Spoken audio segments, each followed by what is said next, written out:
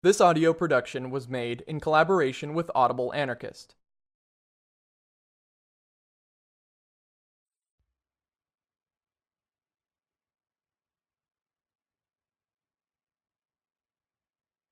Reparations as a Verb by the Salish Sea Black Autonomists. What does it mean when Elizabeth Warren gets on national television and talks of reparations as a way that, quote, we can as a nation do what's right and begin to heal, end quote? Who is being healed?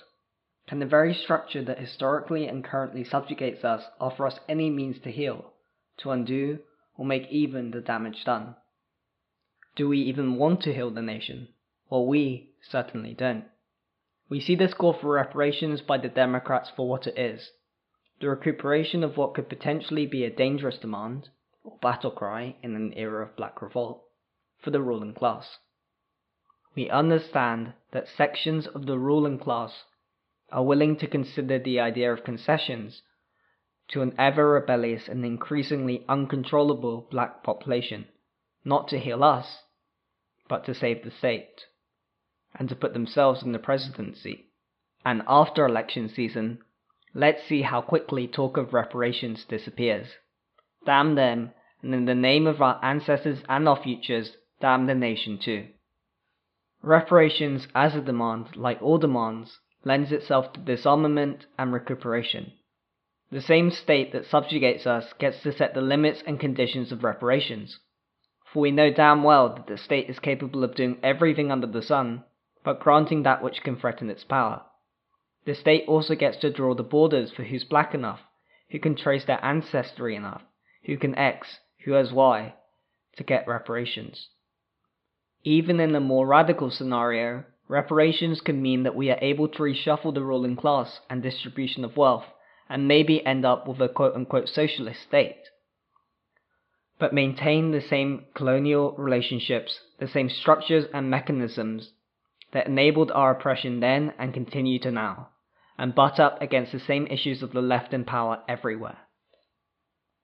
For us, reparations isn't a demand to be made of the state, not for 40 acres and a mule, with inflation adjusted, or anything else. Along with reparations as a demand, we are also not interested in it delivered through capitalist property relations, or economics. Any economics. We agree with Saidiya Hartman when she says, quote, I refuse to believe that the slave's most capacious political claims or wildest imaginings are for back wages or debt relief. There are too many lives at peril to recycle the forms of appeal that at best have delivered the limited emancipation against which we now struggle. End quote. We reconceptualize reparations as an action, an attack, on the order built off our stolen labor, our stolen lives, which confines our existence to slavery, to wages and debt, to prisons and death, not just 500 years ago, but today, here and now. We see the act of reparations as the forms taken in which our liberation already exists, the ways in which our communities have had to exist outside the law, outside the economy, to take care of ourselves and each other. The autonomous zones that form in riots when we kick the police out of our neighborhoods, the breakdown of property relations when we loot the commodities we can't afford, but are told to want, only separated from us by the threat of state violence and a window, and share them with strangers on the street. These acts of survival and attack carry in them the forms of organization and social relations that will open space for anarchy. And it is from these that we move to the liberation of territory, the destruction of work and the economy, and the abolition of the state and its physical manifestations. We can demand of the state to give us land, or we can liberate it for all. We can demand of the state to give us a better life, or we can make and share one ourselves. We can demand of the state to stop killing us, or we can act to defend ourselves.